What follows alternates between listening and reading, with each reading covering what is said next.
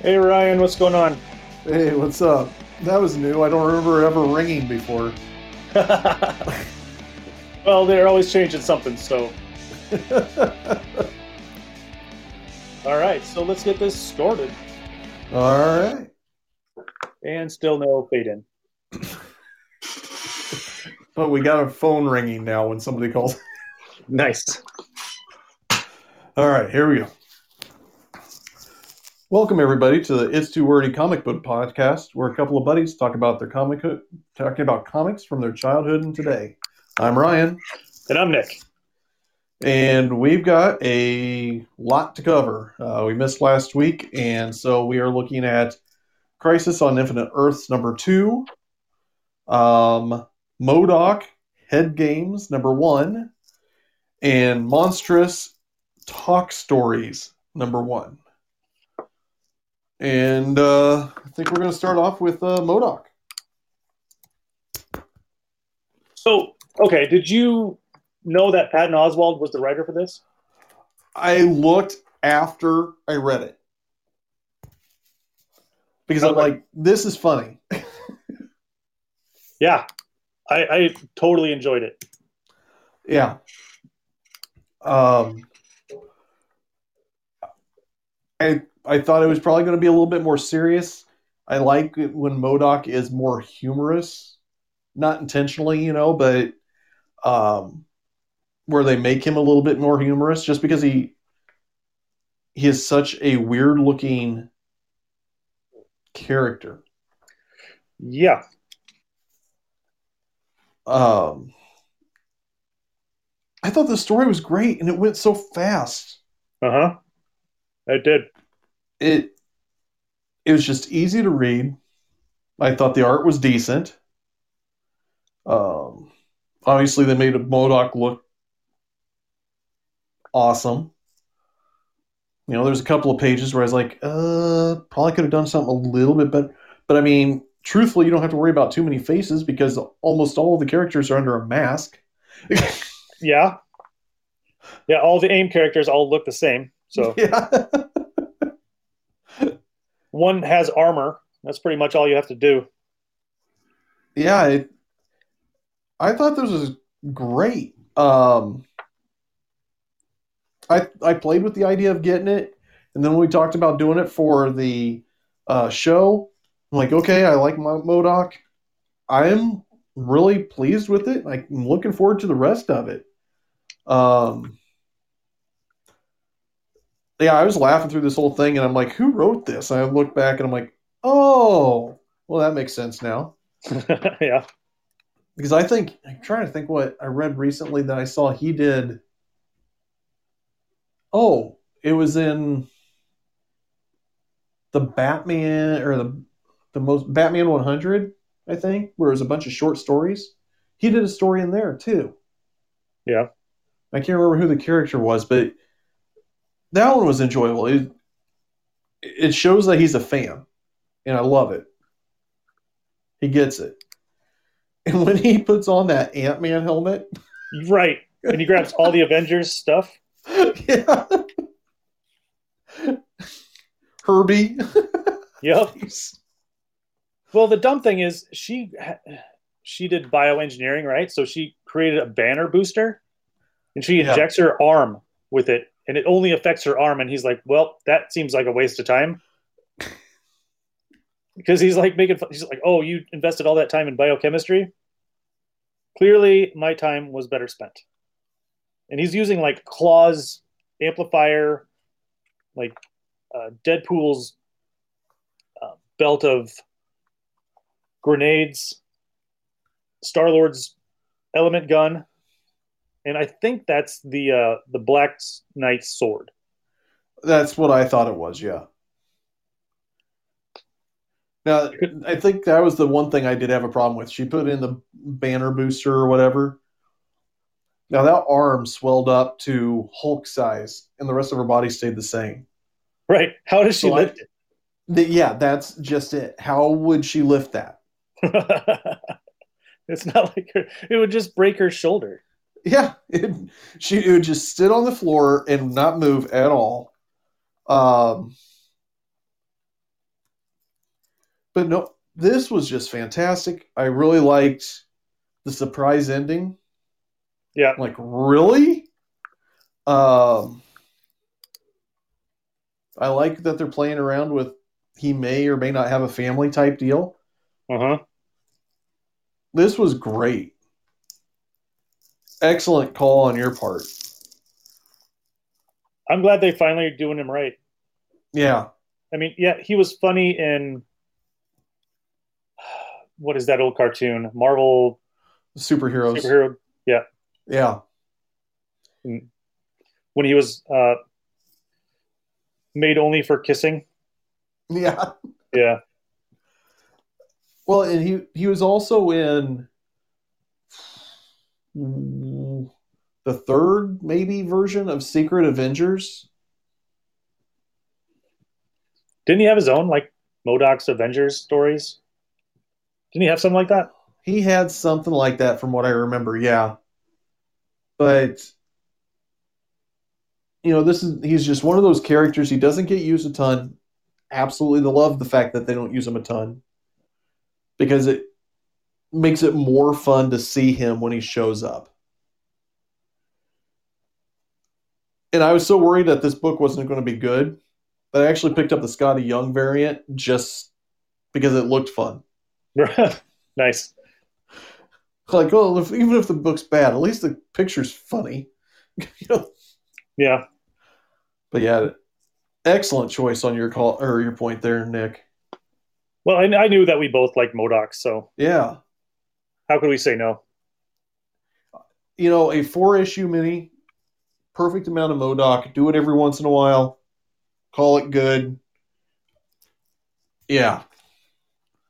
Can't wait to see where the story goes. Absolute would say this is a pickup. And it's only $3.99. I know, compared to like how much books are going to start coming out as. Ugh.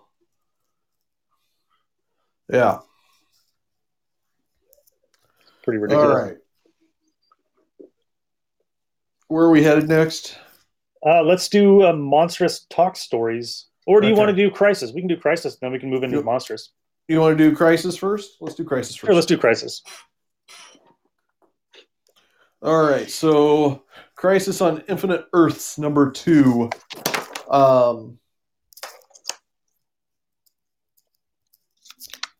I found this one was a little easier to read because you actually got past all the introduction part. Yep.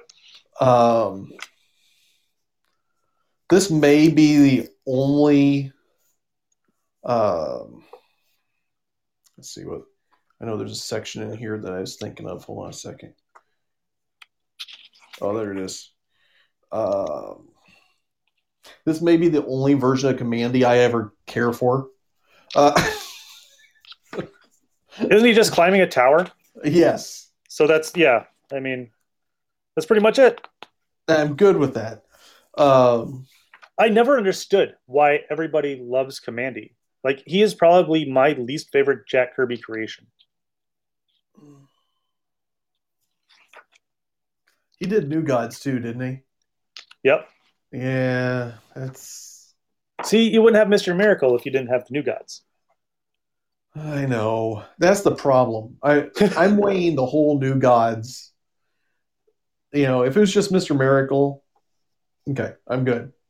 But I'm weighing the whole New Gods. I've never cared for Orion, Big Barda. I've just never liked the New Gods. But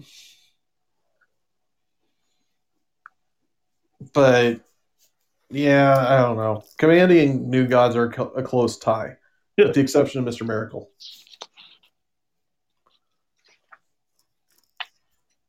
Okay, note to self: never make you read a New Gods book.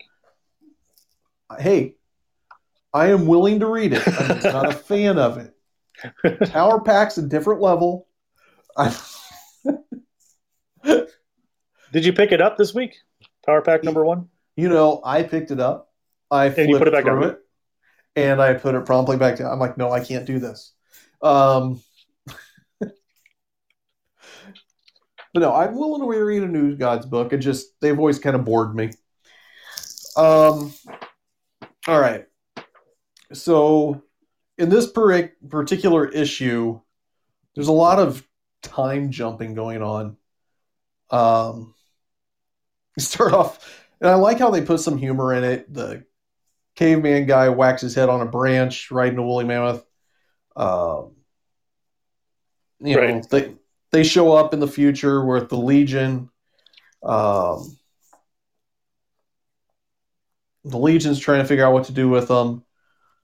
Uh, I really liked the Batman Joker storyline in here. Thought that was really good. Mm-hmm. I completely forgot about, and I've read this several times. So I forgot about the Flash showing up like this. Oh yeah, just right in front of Batman, and just like Yeah, kind of like giving him that warning, and but they he's did not really something supposed to similar. be doing it. Right? He's not supposed to be doing it. And they did something similar, and I think I had it in my head that it was more of a current thing because they did something similar in Batman Flash crossover where it was regarding the uh, oh man, I can't think of his name. The comedian's pin from The Watchmen, Uh huh. and there's 4 issues, and they're all lenticular covers, and the Flash shows up like he did here and talks to Batman, and for some reason I kind of blanked that it happened here first. Um, I don't know. I love the story of this. I like the team ups that they kind of did with the characters you weren't expecting them to kind of go off. Like Superman or when the Earth 2 Superman and uh, the Gorilla Solivar, yeah. Solivar and Dawnstar are all working together. I love that team up. I thought that was really cool. Um, when they broke off with Atlantis and they had that team, I'm like, Mm-hmm. that was a good choice. It's not the same over and over again. Um, yeah, this one was a lot easier. I think it was actually a thinner issue, wasn't it? At least it felt like that. It felt like it, yeah. Next issue looks a lot longer. I don't know why. I don't. They're all the same issue length, but it just seems like some of them are just more heavy. Yeah, Like this one was just setting stuff up. and I think it helps when it's a bunch of characters that you know a little bit too. You know, you do see Superman and Batman and the Joker in this. You're like, oh yeah, you recognize those guys instantly. The Green Lanterns get involved in this with The Guardians show up, right? the Guardians, yeah, and I loved how they were nullified. Um, they're supposed to see everything that's going on, and that they were taken out quickly. Um, I liked how Psycho Pirate was messing with Pariah. You know, it Right. just there was just so many little things, and you can't just read through it. You got to really kind of look at these pages because there's so much going on in them as well. Um, yeah, I'm looking forward to reading the next issue for this. Yeah, that does look a little bit thicker. I think the probably one of the bigger events in this book was Alexander Luthor, who got shot off as a baby just days ago. I'm assuming Mm-hmm. is now toddler sized. Yep. He grows fast. Yeah. So, and that's going to be heading somewhere. Yeah. Any other Yeah. thoughts on this one, Nick? Nope. All Um, right. I can't. I really want to dig more into it because I think it's going to be a lot more fun as we go in and we Mm-hmm. see more of the repercussions of what goes on. Yeah, I agree. So, All right. and I'm trying to act like I never read it before, So Yeah. going back into it, I'm like, oh, okay, yeah. It's there's a lot of stuff that you catch now that you didn't back then, and it's kind Oh of yeah. fun. Yeah, no, I absolutely agree. I mean, like I said, I've read this several times and I'm catching new stuff in it all the time or stuff I forgot about because it's like, was this really important? And all of a sudden, after you've read it, you're like, oh, wow, that's how much of an impact this particular character had for this story. Yeah, Yeah. fantastic story. All right. Oh, Do you want to jump into Monstrous Talk Stories number 1 of 2 that came I out do. last couple of weeks ago? Yeah. So a couple of weeks ago was local comic shop day as well. So I picked up the shiny cover for local comic shop day for this particular issue, and it is just beautiful. I forgot how much I enjoyed these characters. Mm-hmm. Um, so with this one, if you've never read Monstrous before, you kind of don't. I think it was a little tougher to understand what was going on. Would you agree? Yeah, because I was lucky enough to find the reprints of issue 1 of Monstrous, so I got a little bit more knowledge into it. But if I would have Uh, read this as itself, I would be so lost.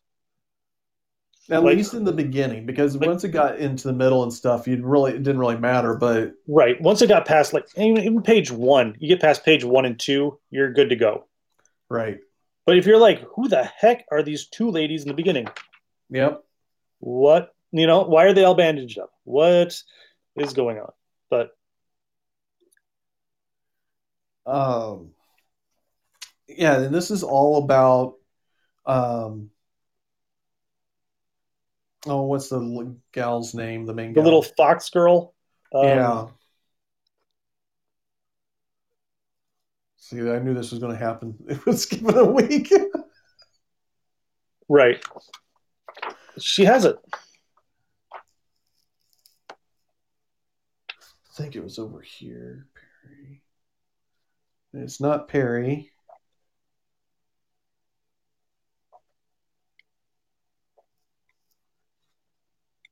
Do they even say her name? I don't think they say it in this. But it's a little fox girl, and she's telling uh, the story about her and how she ended up where she was at. And her stepsister, I guess, or half sister, were out gathering, scavenging, and they bring it back home to their mother, and the mother shows all the affection to the girl telling the story and kind of blows off the half sister. And she's Her like, name "But it was is both of us." Perry. her name is Kippa, Tippa? right? Okay. Kippa, Yeah, that's it. Kippa. Yeah, so it's Kippa and Perry. So the mother's giving Kippa all the love, and Perry's getting rejected, basically. Um, and Kippa is really, I mean, she just absolutely loves this sister. And apparently the dad is an amputee who's drunk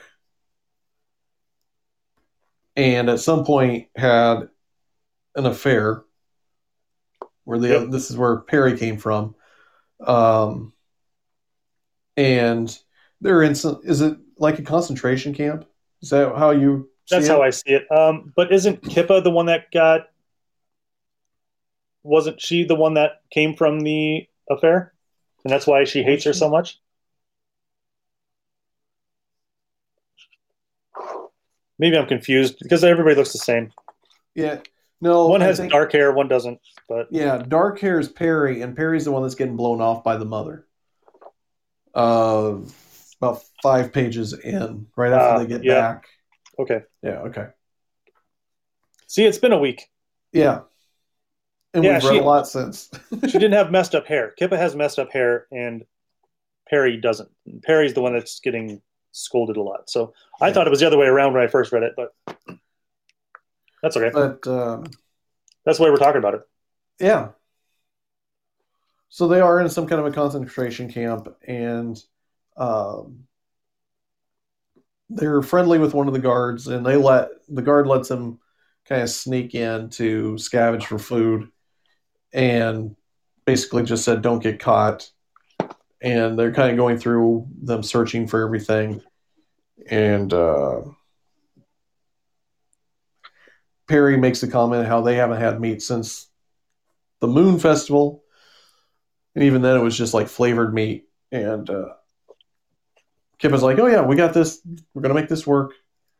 They go get all this food. They come home. They prepare this amazing meal. Um, Adding some fried rice is like a stew. And they fix it all up. The mother comes in and just rips off, or just rips into him. And she's like, and they're afraid that she's like afraid that because of the smell of the food, it will attract the rest of the people in this camp to come running. So they need to eat fast. And Kip is like, "Hey, this is supposed to be a good surprise." And Perry goes, "Yeah, we did this so you would love me." And she's like, "Oh yeah, you little," or said to both the girls, "You little fools," um, and then tells them to hide the food under a trap door because all these people started coming into their place looking for him. And she goes in, or the mother goes into how you can't buy love, and she's never. She basically said she's never going to love Perry. Right. Which She said, "I need unbelievably you to harsh. love me." No, you don't. Kippa loves you. Your father loves you. If you That's all love you need. yourself, that's all you have. That will be enough. Man, talking about harsh. Um, oh, apparently there's supposed to be little foxes, maybe Hmm. human foxes. Anyway, they eat, and she gets done telling the story, and the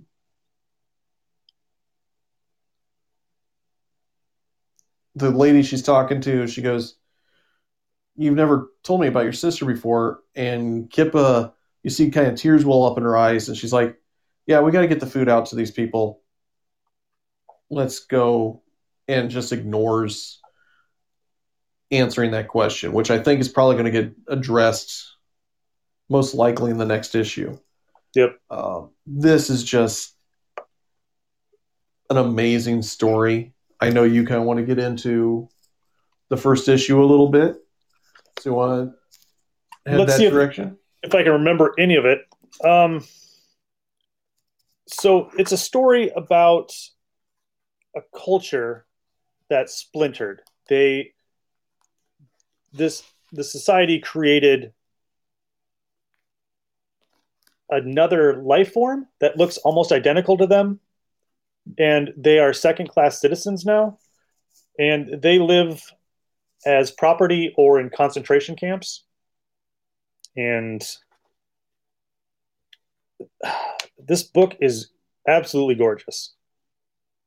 Like if you like anime, it's right up your alley because it reads and has a pacing of like a really good anime. So it starts out with one of these. I can't remember what they're called. You remember what they're called? That no, it has been a very long time since I read that. I'm sorry, I don't remember. Right. See if I can find out. Yeah, it's okay. It's not a big deal. It's been 2 weeks since I've read this, and there's no way I'm going to remember everything. So they also will take these beings and take their essence out of them, kind of like in the Dark Crystal when the Skeksis would take the essence from the fairy folk. I can't remember their names either because my brain is effing dead and pop culture is just not my thing right now because I can never remember anything. So this story is about one of the ladies.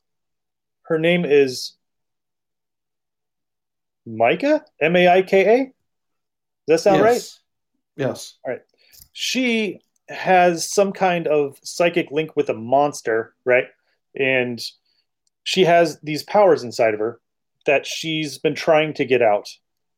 And she gets herself bought and taken into a prison. And of course, there's this piece of crap jailer who's always messing with her. There's horrible guards that will dissect little kids without any compassion. They're just like, yeah, we're just going to take you and, you know, just stop screaming, you know? So they take this one little kid and he's got like one eye and then you know that they're going to do some messed up crap to him. And it goes like months and months and months of her sitting in this jail cell and she's trying to use her powers to open the gates and she's been trying for a long time to use this power and the jailers keep coming back. They keep taking little kids, taking their lilium out of their bodies to use. And the next one that's up is a little fox girl. And that is the one from the issue that we read last time, Kippa. Kippa. And she's getting taken, and Micah starts freaking out, right? She doesn't want this girl to go. The jailer starts electrocuting her, and she starts absorbing all of that power. And she just blows the jail cell apart and kills the guard and releases all the prisoners. And they all leave except for Kippa and Micah. And they decide that they're going to go visit the lady that bought her and the one that's taking the lilium from everybody. So they're going through the complex. They're just killing people like left and right. They're taking their guns. They're just fighting. And the whole time, Kippa's just right behind her. And they get to the warden's office, right? And apparently this warden knew Micah's mom and knew Micah as a kid. And everybody in this is a complete psycho. I will say that. Everybody, complete psycho. But yeah, so they defeat the warden and they leave. And then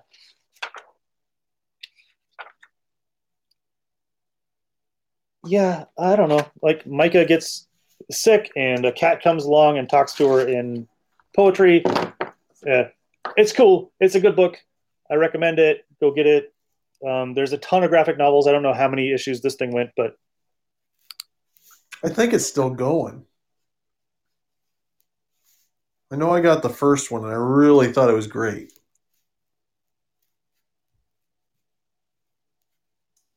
let's see, how many are there? Holy shit. Of course.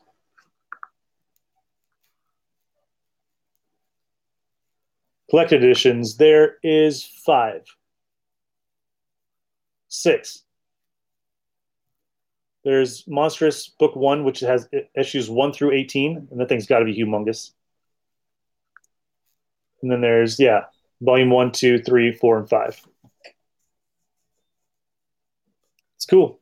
I've been getting into more anime lately, so this was kind of perfect for me. I think it's a great series, and it's just different than everything else right now.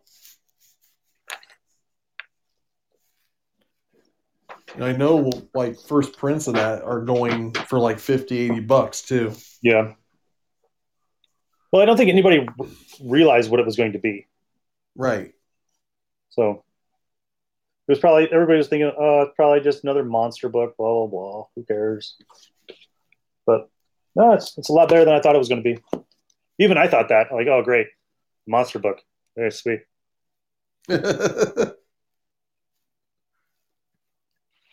No, it's good. It's a good story. I really enjoyed it. All right. Um, so now we've kind of hit the random read section. And you kind of did one there with the first issue. You want to keep going? Sure. For so we went out for Black Friday or Small Business Saturday, and I picked up some stuff for me and my daughter, and so I picked her up. I picked her up the Flintstones number 12 from Harvey Comics, and this is from 1994. So, uh, reading this, Wilma is very abusive to Fred. She calls him fat at least 5 times. She beats him up in one of these. So they're short stories. So there's like three in here. And let me just say, the first one is Fred is driving home from work and he sees a woman getting chased by a guy that looks like Snidely Whiplash, right? And she looks Mhm. like Nell. And Fred's like, "Hey, no, no, no, this did not happen." And he's chasing him down, and he knocks the evil guy to the ground, and it ends up being a movie that they're filming in Bedrock. And the director is like trying to get Fred to stop, and Fred's like, "No, Ray, no, no, no," and he's trying to beat this guy up, and he knocks out the film star like Rick Redford, and the girl looks like Nell is like, "Oh, my hero," and they're still running and filming this, and the director's like, "You ruined my masterpiece," and the photographer's like, "No, hold it, Cecil. We got the most amazing fight scene in the history of film." And so Fred ends up being in the movie as the hero, and he's his name is now Fearless Fred, and he's doing a whole bunch of stunts like riding dinosaurs, getting arrows thrown at him or shot at him, twirling guns like a cowboy, and the girl kisses him on the face, all over the face. And he goes home to Wilma, and she's like, "Where have you been?" "Wait, Wilma, I was a movie star. They call me Fearless Fred. I'm a cowboy star." "Uh-huh. Do cowboy stars wear red lipstick?" And then you just see pow, bam, crash. "No, Wilma, don't." And and Dino is running out of the house, and Fred calls the director, and he's like, "I can't make it anymore. I'm not as fearless as I thought." And he's got a broken arm, he's got two black eyes, he's got a concussion like wraps around his head, he's got a broken foot, and Wilma's just in there making like dinner. Like she just like beat the crap out of him, and now she's just making dinner. Like it didn't even matter. Huh. It was like, oh, okay. I'm like, did I get this for my kid? Oh shit. Um, yeah, there's a lot of her calling him dumb and fat and stupid, and yeah, I was like, wow, she is so evil. Just like, okay, I don't remember Wilma being like that in the movie or the she cartoon. horrible. So, and I picked up an issue that I've been looking for years, and I got this before the cartoon series came out, way back in the day. I think it was like 90, maybe 92. Fish Police number 1. from Fish Rat Comics. You ever read Fish Police? No, I remember you telling me about it, but have you ever found a copy of it? So I finally have issue 1 and 2, and I think it actually goes on for quite a while. Um, so it went from Fish Wrap with 12 issues, then it went to Comico for one, then it went to another one for Comico for 14, then Apple Press got it for 9, and then Marvel got it for 6. How have I never seen more than 2 issues of it in my entire life? And I've never seen any. It's it's crazy because if it was that popular that they even made a show about it, you'd be able to, 26 issues. There's got to be more than 2 running around. Um, cool thing, inker Sam Keith. Really? Yep, Before Max, huh? before Max. So if you like Bone, the clean lines, the black and the white, you're gonna love this. It's it's pretty funny. So it's about a police officer named Gil. Of course, his name is Gil, and he runs. Well, he's not a cop, right? Is he a cop? I can't remember. Yeah, he's a detective, and he's always complaining about if you give me just 5 minutes with the guy that created stairs, why the hell are there stairs underwater? You know, he's got fins, and he's like, just one guy, 5 minutes with that guy that created, that, and and he's always bitching about something, and he runs home and he finds an angelfish in his house, and she hires him to do a job, and he keeps dropping hints like that he used to be human, right? And I don't think this has ever been. I haven't, like I said, I haven't read any more issues than the first 2, so I don't know if he's actually from Earth and got put over there. But the angelfish is brought up something that a thing called hairballs. And hairballs is a drug that's hitting the waterways that can send you to another world where people have legs. Uh, it's it's goofy, it's weird, but if you like noir detective stories, and if you don't mind it being about fish, I would check it out. It's really well done, and I can understand why this got picked up because it's actually a really good story. But just never finding it. I mean, there's a like Fish Police Hairballs by Comico from '87 had an introduction by Harlan Ellison. It's like, oh, what? Why can I not find these? And John Ritter played the main character of Inspector Gill on the TV show. Nice. It only lasted like 6, but yeah, I mean, it was on what, CBS? So it was like right around when The Flash was on TV too, and it was done by Hanna Barbera. I have, until you brought it up, I had never heard of this. So so get this: these are people that played characters in this: Ed Asner, John Ritter, Tim Curry, Hector Elizondo, Buddy Hackett, Megan Mullally, Robert Guillaume, and Jo Beth Williams. Wow. Like, what? Why can I not find anymore? Okay, so Sam Keith inked a single panel and drew a next issue pinup. That's all he did. So it's not like he did everything, but he did like one before he got big. Wow. Yeah, and I've since you brought it up the last time several months ago, I have been looking. I'm not seeing them.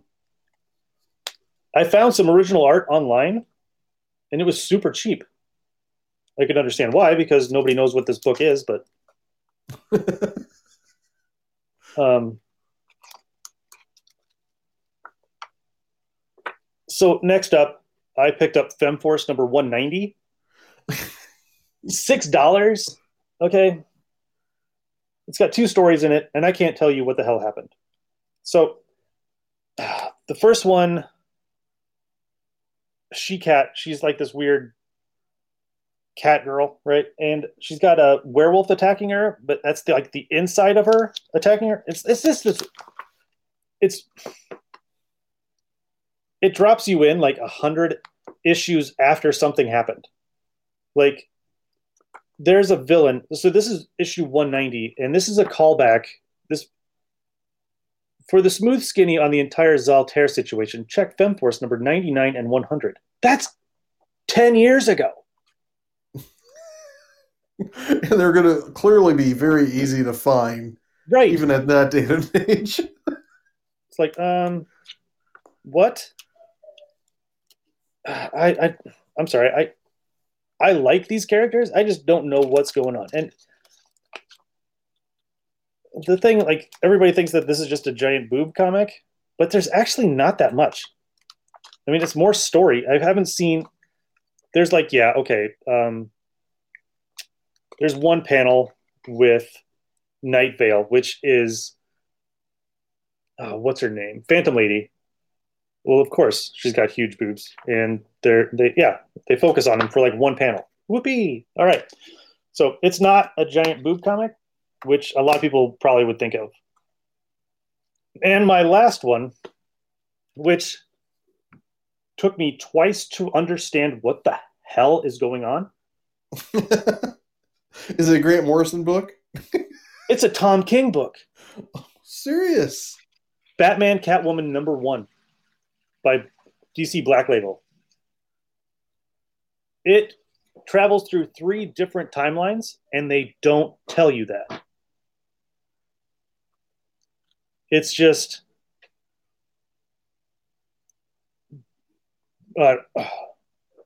it's weird. Okay, so there's this lady, she's driving a car, she's going, I guess, in Florida, because that's that bridge that's going to the Keys.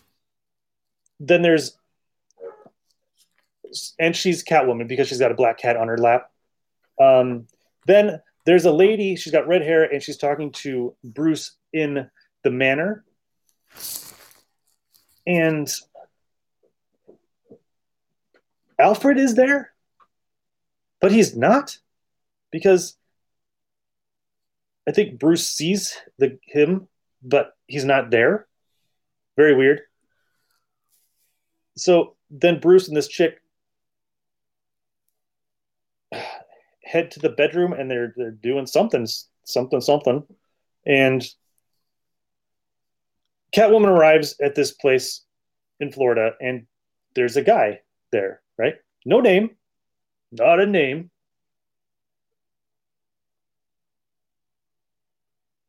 And he's like, "Oh my God, Selena Kyle, that you after all these years? Hello." And then it goes back to the past, and Batman is talking to Catwoman about Andrea Beaumont. You remember who Andrea Beaumont is from Night of the Phantasm? Okay. Right. So she's Phantasm, which is awesome because I love that character. And it turns out that the lady that was at the house that Bruce banged is Andrea Beaumont. And this goes a little bit further in time, and he's talking to Catwoman about how Andrea came back to Gotham to find her son. So Batman and Catwoman are about to head out on an adventure and like split up, go find the Joker, and I'll go find the kid, right? And they stop and they make out on a roof. What? Okay, great. And it goes back to the future where and Catwoman's talking to that old dude in Florida, and then it goes back to the past, and Catwoman is talking to the oh God, like the Rat King. Is that his name, Rat King? Because am I getting it confused with The Ninja Turtle character, Sewer King, No, Sewer King, right? yeah, And that sounds right. so there is so much disjointedness. Okay, so they're in a sewer with the Sewer King, and they're fighting crocodiles under Gotham. And then it goes to in the same page, Catwoman is now falling into a bed with a dead guy, and the Joker is sitting in a chair. What the hell is going on? So it switches times, and it doesn't tell you when it switches times. And apparently, this is now because the Joker knows that you know Batman is banging Catwoman, and he's like, "Well, I'm not the one stooping the bat, right?" And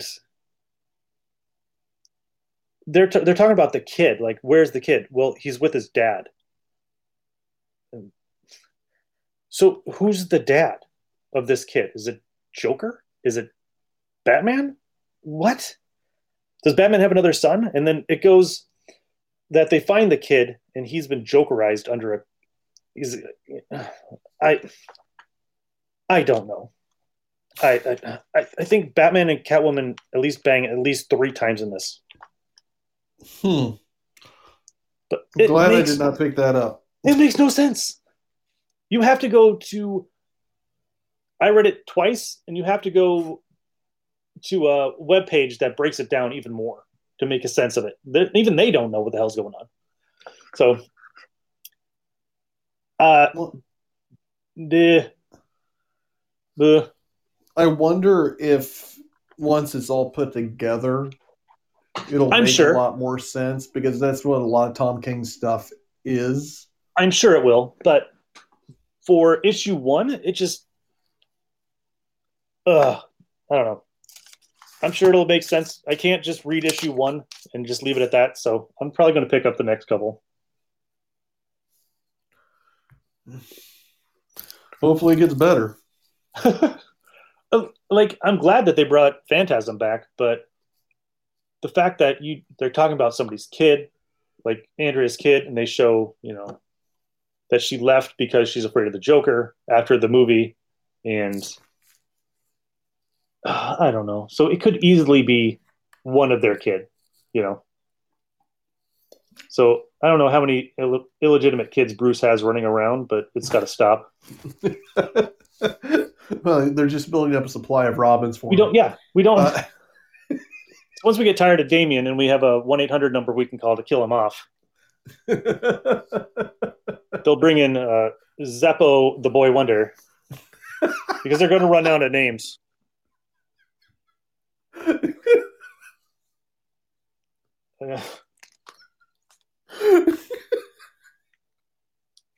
It's true. They're going to run out. We got Dick. We got Jamie. We got the Russian Pietro, and he was from the Russian circus. Yeah, I don't know. Oh, that's Zippo. I hope somebody hears this and uses that. That would be amazing. Oh, that's great. Oh. Right. All right. Okay, that's all I got. All right. Okay, so I want to start off. I talked about this book a while back, and I'd only done 1 or 2 issues of it. It's called The Alien Legion by Epic Comics. Nice. I almost picked that up too. They're cheap. They're like quarter bin fodder, is what it is. I read the first couple. I thought, hey, you know what? This is really good. I really enjoyed it. I'm going to pick up more issues. Now I didn't even realize there's 2 series of it. There's a first series and a second series. And this is just unbelievable, fun space storytelling. It is a bunch of essentially space cops. There's aliens and everything else that are in this core, and they're just kind of like, I guess no, I guess they're more like a military operation, but every story is just fantastic. A lot of them are standalone stories, so you don't need to know a whole ton that's going on. Um, it helps if you've read some other ones, so you know who some of the characters are and what they can do. Um, but as a whole, I want to promote this. If you find it, pick it up, and especially if you're finding them in a corner bin, it's just fantastic. Um, this is some of the art is just gorgeous in this. You really start liking a lot of the characters you're supposed to actually hate. You end up liking.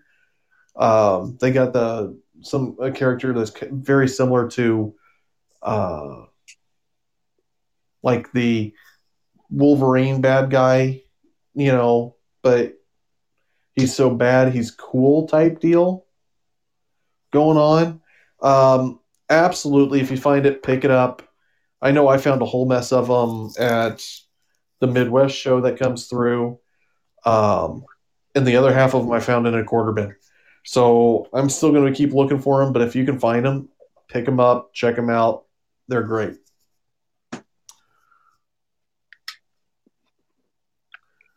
Let's see. The next one I have, I picked it up just because of the subject. It is Bigfoot by Steve Niles and Rob Zombie. And this is not what I expected at all. This is an IDW book. This came out in 2005. And it's about this family who went up to this cabin in the woods. They're looking forward to a nice vacation. And they hear some roaring coming from the woods. And they're like, oh, I think something's out there. No, it's probably just a bear or a coyote or something like that. Don't worry about it. And so they send the kid to bed with the dog. And the mom and the dad are in the bedroom. And all of a sudden, Bigfoot comes crashing through the wall like the wall didn't exist at all. And apparently starts eating them. He like just rips them to shred and starts biting them and eating them. Like, okay, this is not what I pictured as a Bigfoot type character. But the kid sees the end of it, where because Bigfoot grabs the mom and carries her off. The dad's dead, and so they call the police, and they're coming up, and they're saying that it's a bear attack or something like that. You know that, but the sheriff sees the big footprints and like, oh, we got a bigger problem than what I thought we did, and they're trying to talk to the kid, but the kid's catatonic. He's not talking at all. Um, and then all of a sudden, you see the kid kind of walking through the woods, hollering for his mom, going into this cave, and the mom goes, "You got a new dad now. It's Bigfoot." And Bigfoot turns to him and goes, "Hey, son." And all of a What? sudden, yeah. And all of a sudden,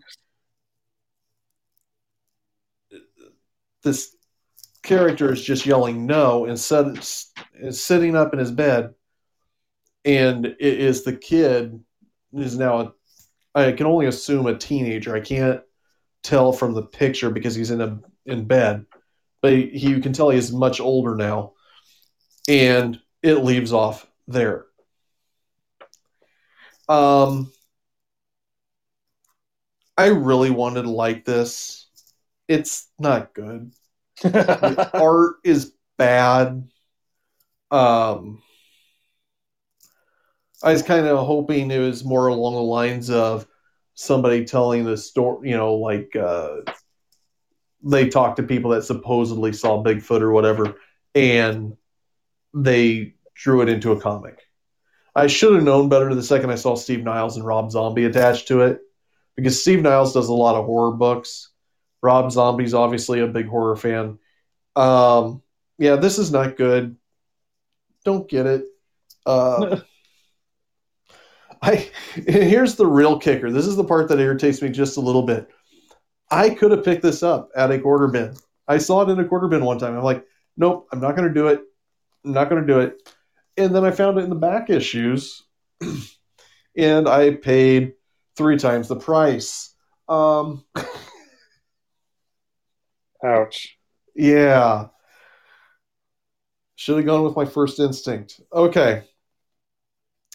The next one is called "I Walk with Monsters," um, by Sally Cantrino and Paula Cornell. Paul Cornell's the writer. Sally Cantrino is the artist. Um, I didn't know what to think of this. I started reading this. It is a Vault comic book. Um, I started reading it.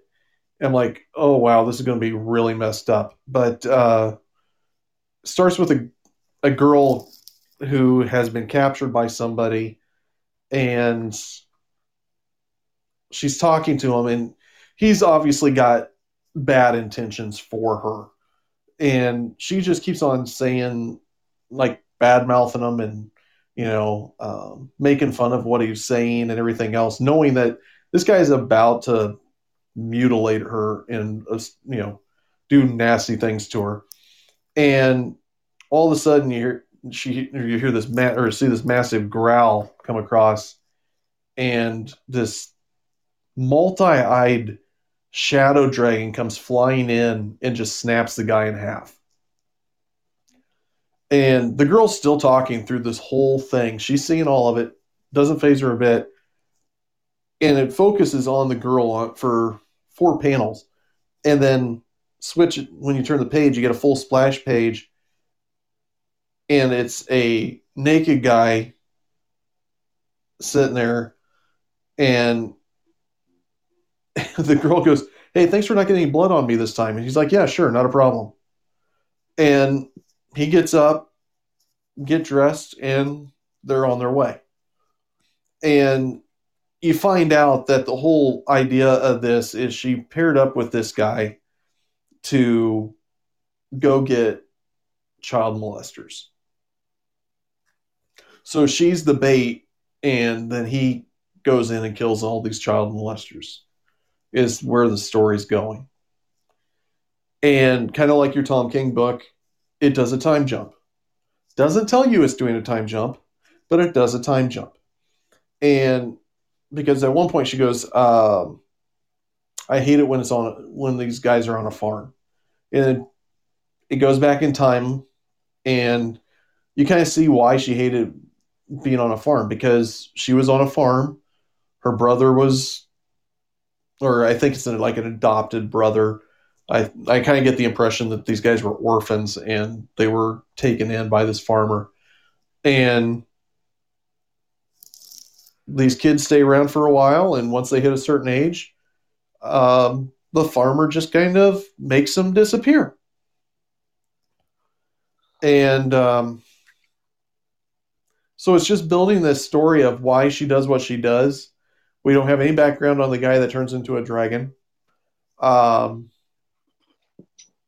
it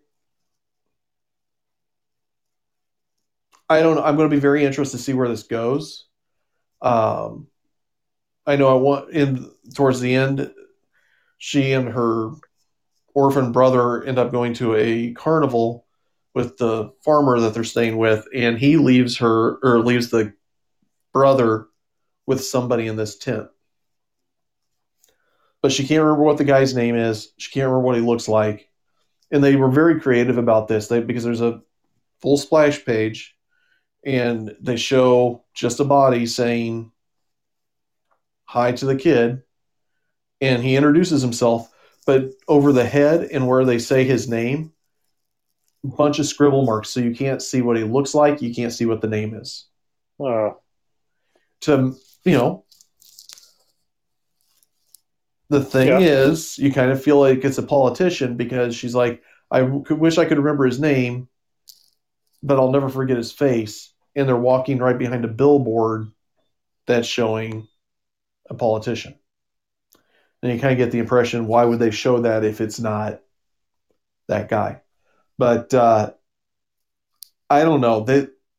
I like Vault Comics. I kind of went out on a limb on this one. I didn't put this one down on my pull file like I normally do, um, to try it out. I don't know if I'm going to continue to get it. I'm kind of curious to see where they go with it, Mhm. but it's not the most pleasant of reads. Wasn't there a movie like that too? Like Hard Candy? Well, I've heard of it, I've never seen it. Hmm. Where the girl baits serial like baits pedophiles and kills them. Hmm. Yeah, I've never seen it, but that could be.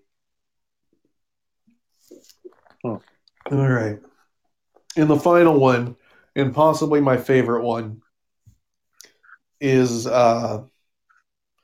Kaiju Score, by James Patrick and Rem Brew. And I gotta tell you, I'm like, what in the world is going on here? It starts off with them talking about mullet fishes.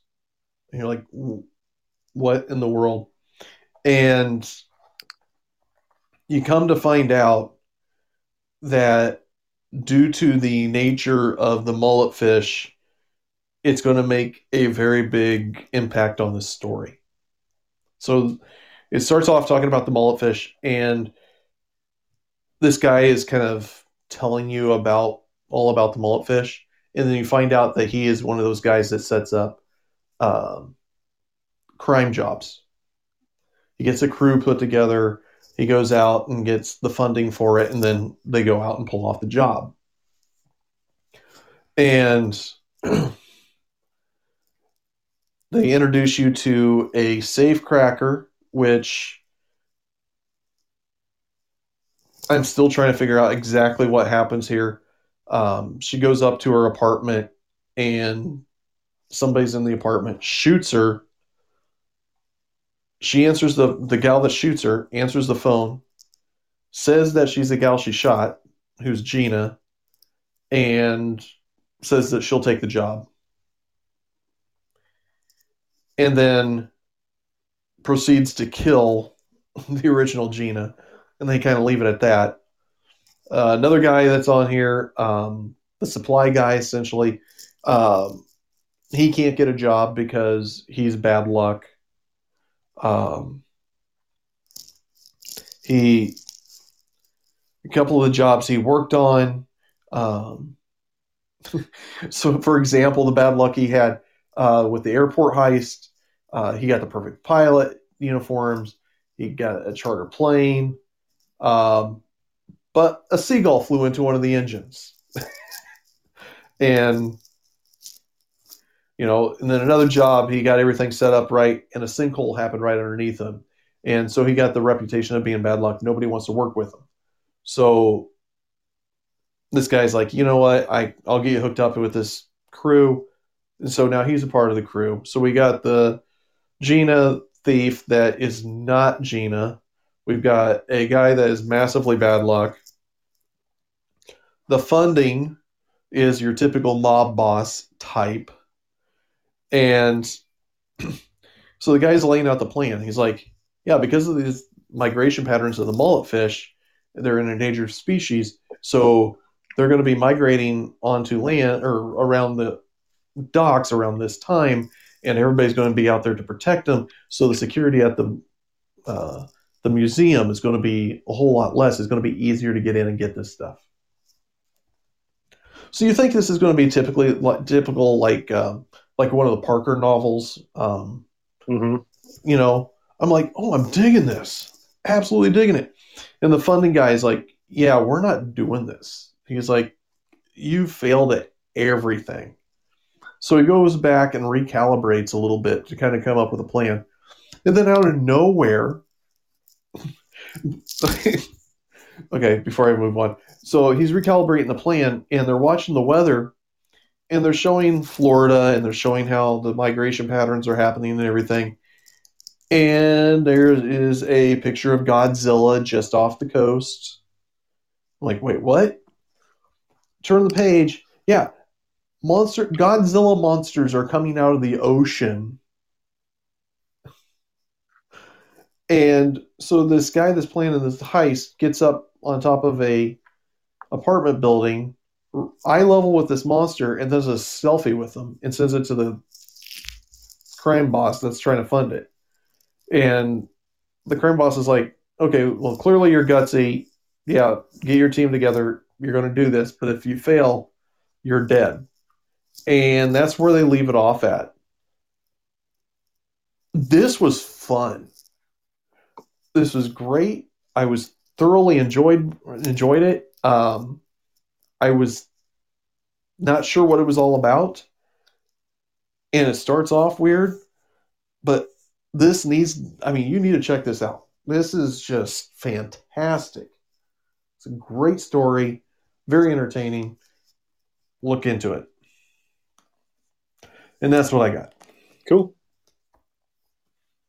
Had a lot between the two of us with being off a week. Yeah.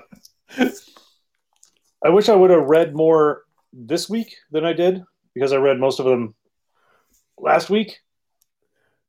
So I read some stuff that I was like, I don't want to talk about this one. I don't want to talk about this either. I mean, I was the same way. What I ended up doing was I had a lot of stuff for last week ready to go, and then I had my little family emergency stuff, and we didn't do the show. And I'm like, well, I need to read this for this week. We need to read MODOK for this week. I needed to read, in Infinity I'd already read. So I just started reading a whole bunch of back issue stuff that I had stockpiled that I wasn't planning on doing for the show at all. And it was getting caught up that way. So yeah, I would kind of wish I held off a little bit and saved some of them so I could remember the stories a little bit better on some of those things. But, right.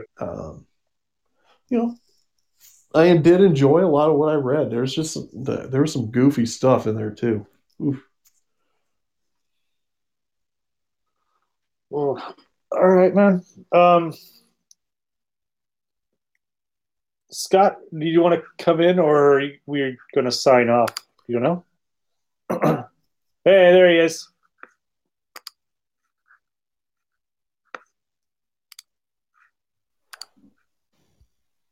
Hey, Scott. Hey, Scott.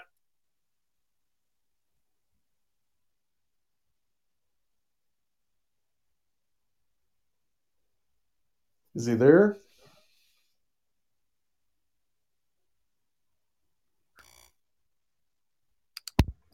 One last time. Anybody hear me?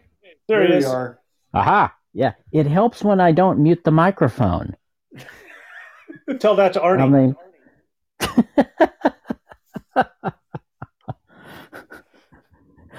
yeah, no, you're going to have to send us both to mic school, apparently. um, uh, for remedial mic training. Tell us to not shove the mics inside our mouths and there was a huge other things that we should already know. Yeah, huge learning curve. Don't turn your mics off. Don't eat them, and don't scream in them.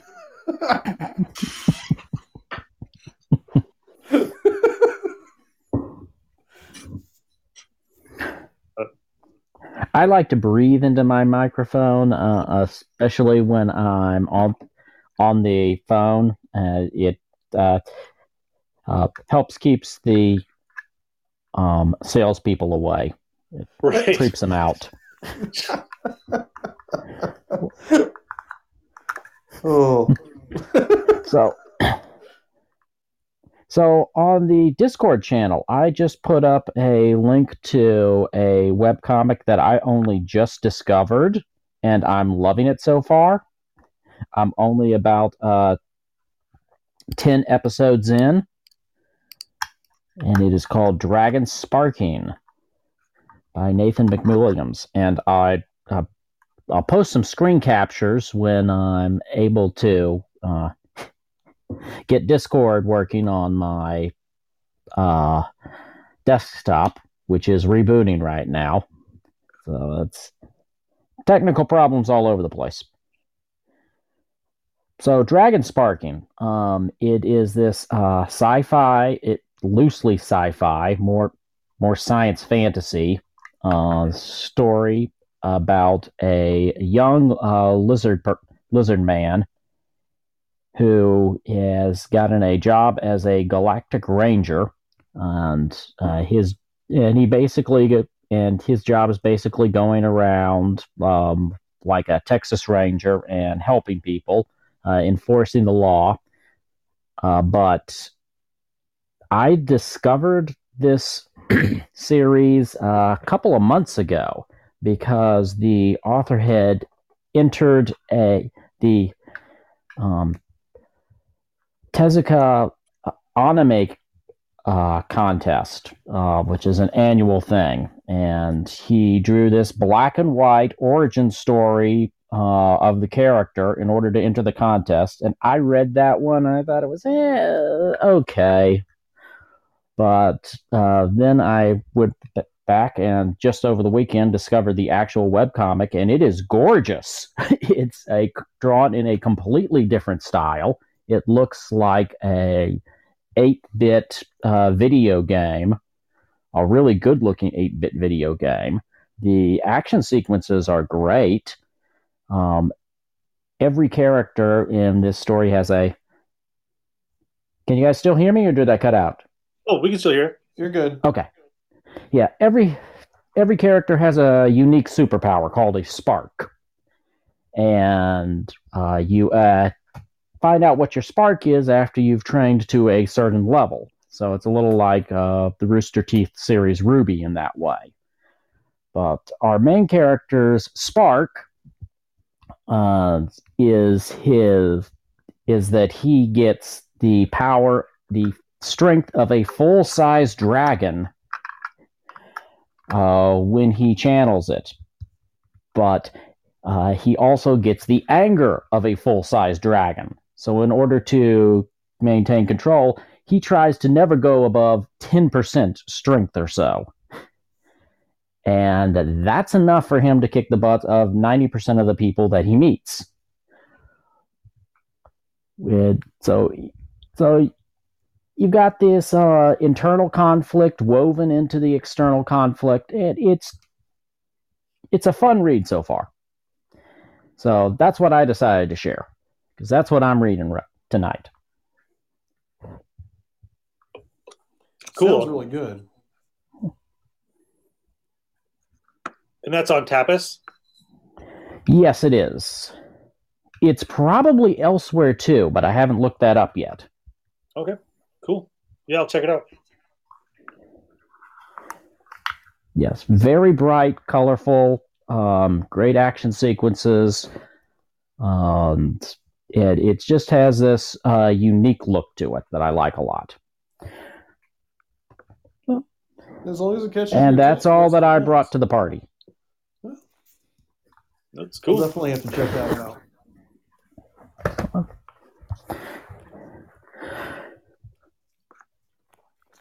All right. Anybody got any news? Is it spoilers if I say there's a new Daredevil? Yeah. Yeah, but that's okay. Okay, We'll so accept the issue spoiler. 25, Matt Murdock goes to prison again, and somebody takes over his role as the protector of Hell's Kitchen. This time, it's not Iron Fist. It's somebody else. And I'm not going to tell you who it is, but it's Is all it over Black the web. Panther again? Because he was doing that for a while. Right. The Man Without Fear, Black Panther. I know who it is, but yeah. It's a woman, and it's not Echo this time. Oh, okay. Then I have no idea. All right. So I'm not going to spoil it. Yeah. Because I know you read Daredevil, right, Scott? Not regularly, no. Okay. No, I got into the into the television series, but it's not one of my standards, not one of my go-tos. Okay. So I'm mildly interested. Yeah, they're kind of wondering how long she's gonna, or yeah, I'm gonna say she is going to stay a hero. So who knows? Who knows how long Black Widow is gonna stay as Daredevil? That's news to me. It could be easily anybody. Like, oh yeah, Captain Marvel decided to stop being Captain Marvel and be a street vigilante.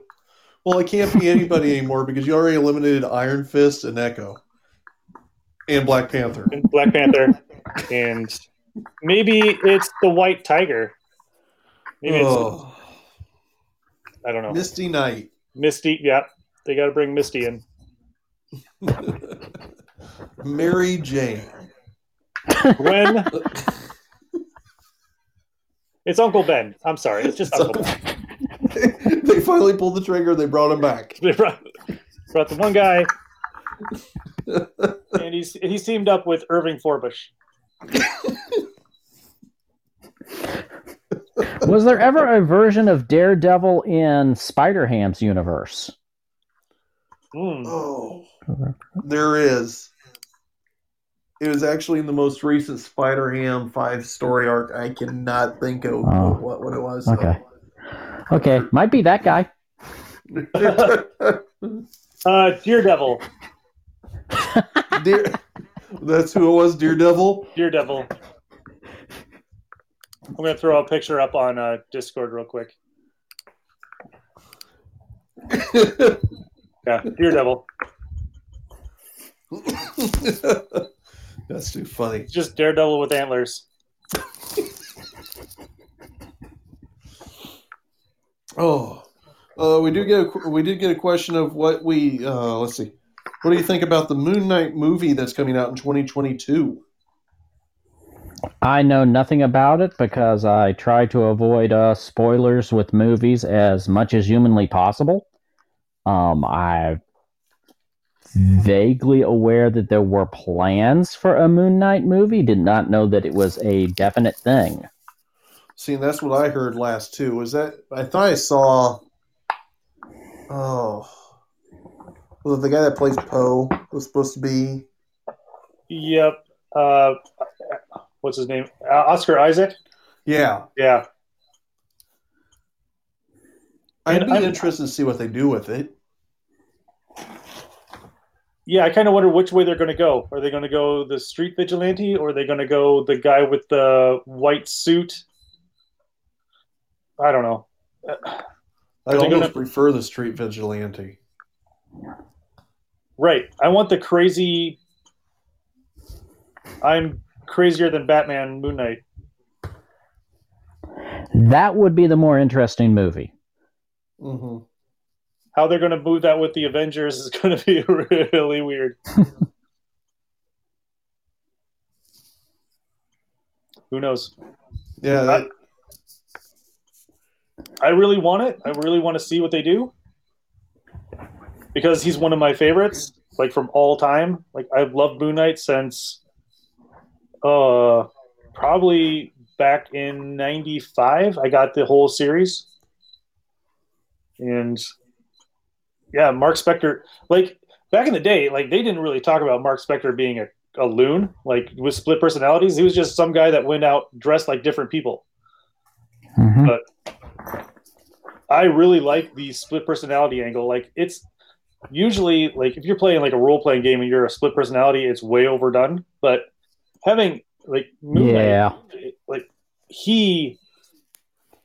the crazy works for him. And I really hope that translates on film. Yeah. And it's not a joke. Well, if he's funny, like Tony Stark is not supposed to be, not everybody has to be funny. Thor should not be funny. I don't know. It's easy for Thor because he doesn't fully understand everything that's going on as far as the lingo and stuff. I think that's an easy joke you can put in there. As long as they don't make the split personalities a joke. Right. No, I think what'd you say his name was? Oscar Isaac. I think he was, if he got it, I think he's an excellent choice. You can kind of see what he can. Don't think of just the Poe character. Go back and check out a movie called Sucker Punch. Pretty sure it's on Netflix right now. And he is in that and plays several different roles in it. And if he pulls something off like that, fantastic. I think it would be a great movie. But again, it really depends on which way they go with the character, and I'm hoping it is the one with multiple personalities. Cool. Yeah, I love seeing the pictures like of the, Daniel Radcliffe as Moon Knight or Shia LaBeouf as Moon Knight. It's like, that'd be hilarious. Yeah, I thought that too when they did Rob Patterson as Batman, and then it happened. I'm waiting. I kind of want to see it. Just because I'm so sick of Batman movies, I hope this one kills it. Oh.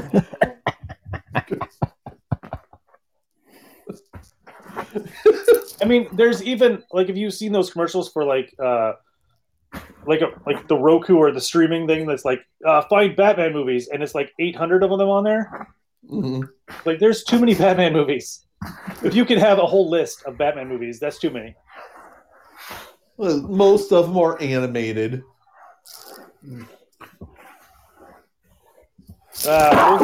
Those are the good ones. Yeah. Oh.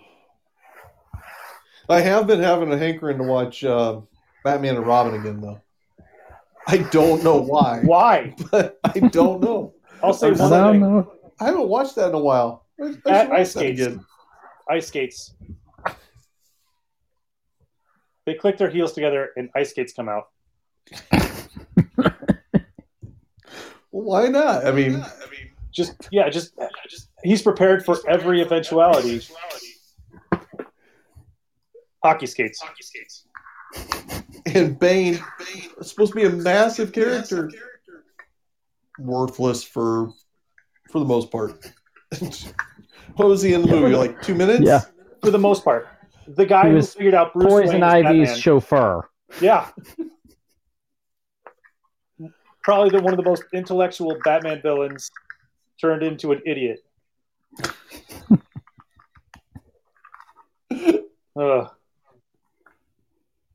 Now you guys are making me want to watch the old Adam West, Burt Ward Batman movie. The 66? Shark Yeah. Republic? Oh, Captain yeah. Yeah, someday she just can't get rid of a bomb. That one. That's the best part. Oh, no, school kids. Oh, no. Yeah. It's... Yeah? Let's see. Best Joker of all time is another question we got. Oof. Wow. Huh. That's...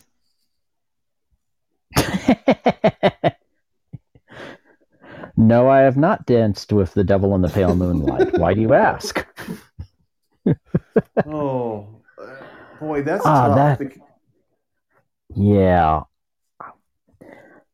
I want to say Mark Hamill, but I feel like that's too easy of an answer. But, I lean that way, too. I mean, I think Heath Ledger did a fantastic job. Jack did a great job. I have not seen the Joker movie, so I don't know how that was, but I heard great things about it. Yeah. Jack Nicholson. I'm sorry. You first. I interrupted. I'm sorry.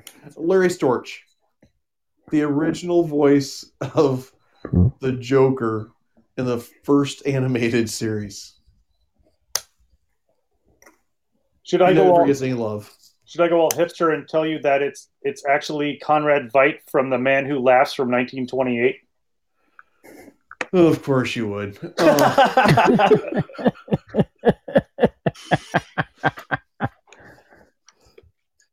No, I would say Jack. Jack did hit that balance between the evilness and the humor that seemed to work really well. Except for the part at the end where he tries to shoot the Joker in the street. The Batman hates guns.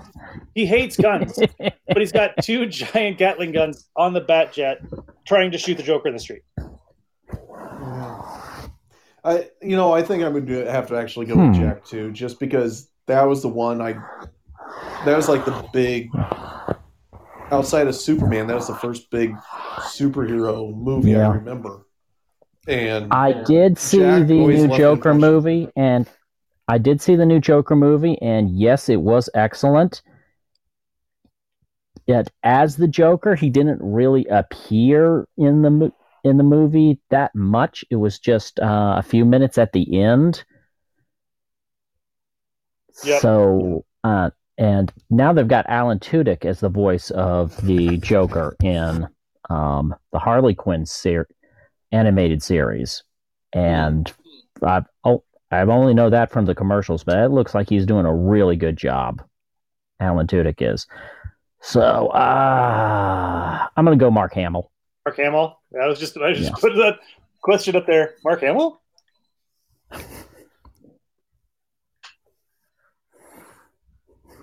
Yeah, just like people were afraid of Mark Hamill during the filming or the recording sessions because he got so into it.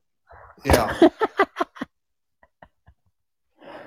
I had not heard that. Yeah. People were like, he freaked us out. Well, I think it's safe to say we're not going to say Cesar Romero. What? The man who wouldn't shave his mustache off? Trademark.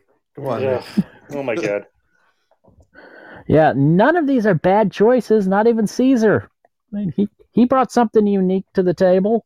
He did. It was fun to watch.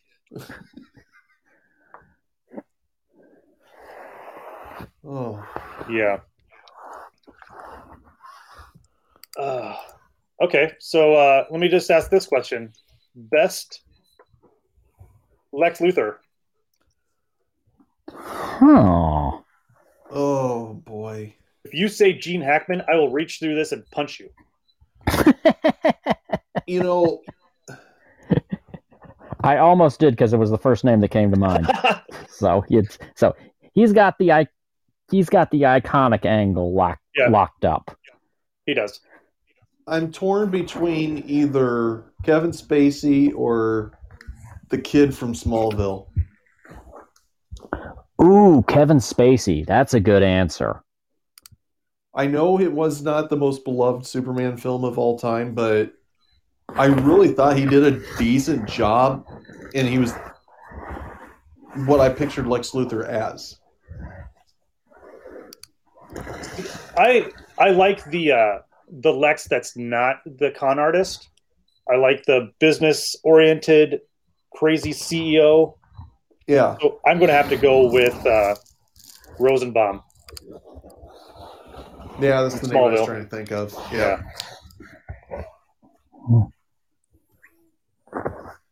But so it's weird. Like in the Crisis on Infinite Earths miniseries, it was played by Ducky. Yes, who was Lex's cousin or nephew in Superman 4. Oh, that's right, he was. I forgot about that.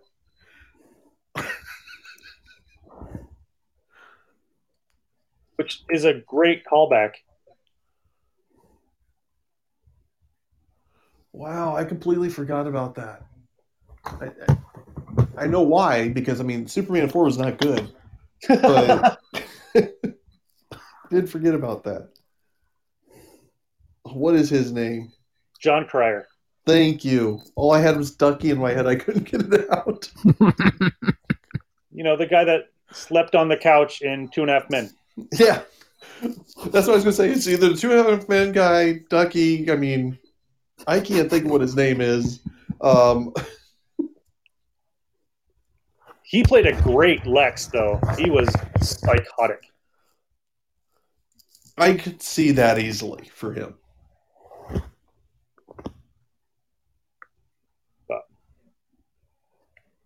There are some good ones that played Lex then.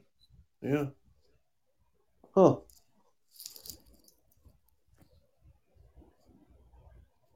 Oh, man. All right.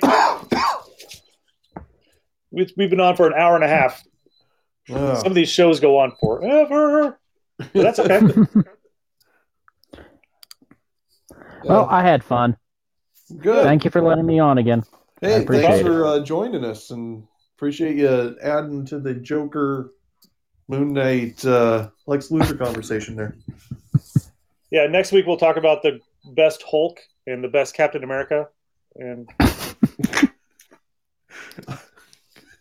you never know. I know who my favorite Hulk is, but that's okay. All right. I do too. Anyhow. All right. Well, we're going to wrap it up for tonight, but thanks for listening, and we'll talk to you next time. Godspeed. Bye. Have a good night. Bye.